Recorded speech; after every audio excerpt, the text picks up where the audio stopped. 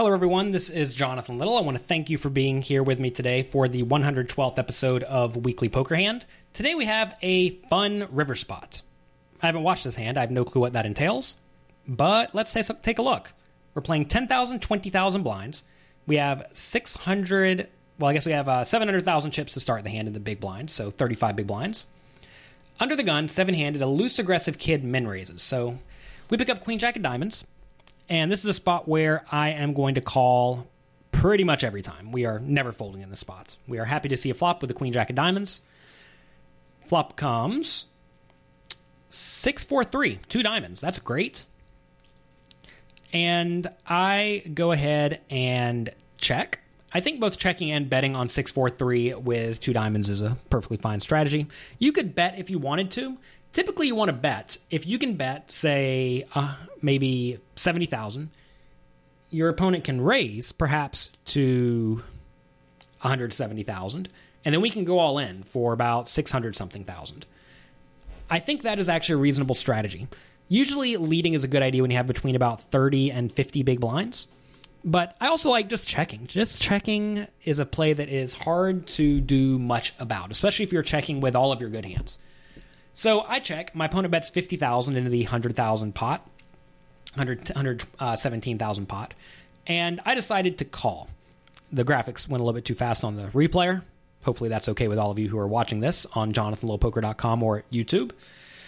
And whenever he bets 50,000, again, I don't think I want to raise at this point, because notice if I raise, I'll have to check raise to maybe 150, and that opens the door for my opponent to shove, in which case I would have to fold.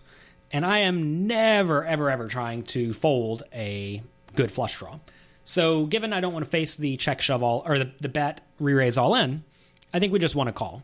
And again, for that reason, I think leading is an acceptable option here, especially on this board, because this is a board where I should have a much stronger range in general than my opponent, because I should be calling with all the marginal stuff, whereas my opponent should not be raising low cards from early position. Turns a 3, complete offsuit 3. I check, and my opponent checks behind, which usually entails that he probably has ace-high or marginal pair. So knowing that he has ace-high or marginal pair, the river brings a 5, which now the board reads 6-4-3-3-5, meaning a 7 or 2 is a straight. I obviously have way more 7s and way more 2s in my range than my opponent does, so this is a very good river for me. Given I cannot win if it goes check-check on the river, I think this is a mandatory spot to bet. And I would actually bet here with every unpaired hand, I think, which ends up being too many bluffs.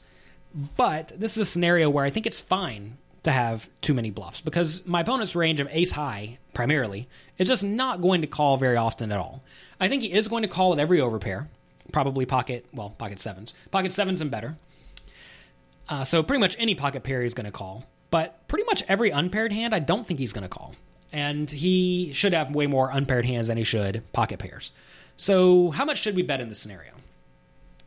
This is a spot where you really want to figure out what your opponent is capable of thinking. If you think your opponent may level himself into folding if you make a small bet, thinking that you're quote-unquote obviously trying to get value, then a small bet is pretty sweet. On the other hand, if your opponent may view a small bet of, say, 65,000 into the 217,000 pot, if you may view that bet size as, just like whatever and cite pot odds and then call with ace high, then that bet becomes horrible, because now you're not making your opponent fold a lot of his range. So it's very important to know what your opponent is capable of in this scenario. I actually do bet 65,000, so 1/4 pot, and my opponent does fold. There are a lot of types of players, but there are two types of players we want to discuss whenever we get to this river. They're the guys who assume you just must have what you're representing and will make big folds based on that. And then there are the people who I call math boys, who look at the pot, say, I'm getting 4-1 pot odds, I'm never ever folding with anything.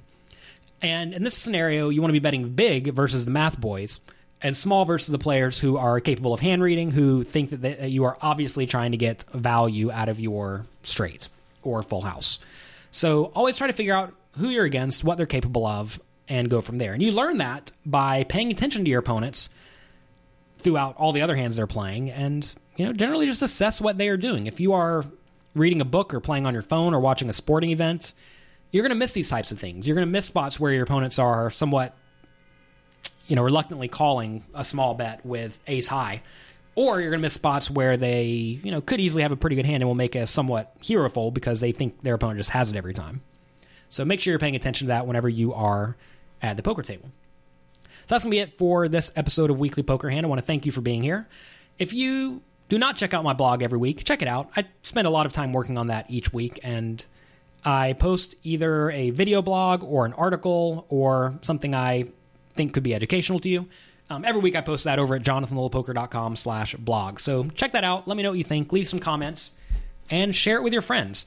By far, the most beneficial thing you all can do for me is to share the content I make with your friends. So if you could just share it with one person each, that would be fantastic for me.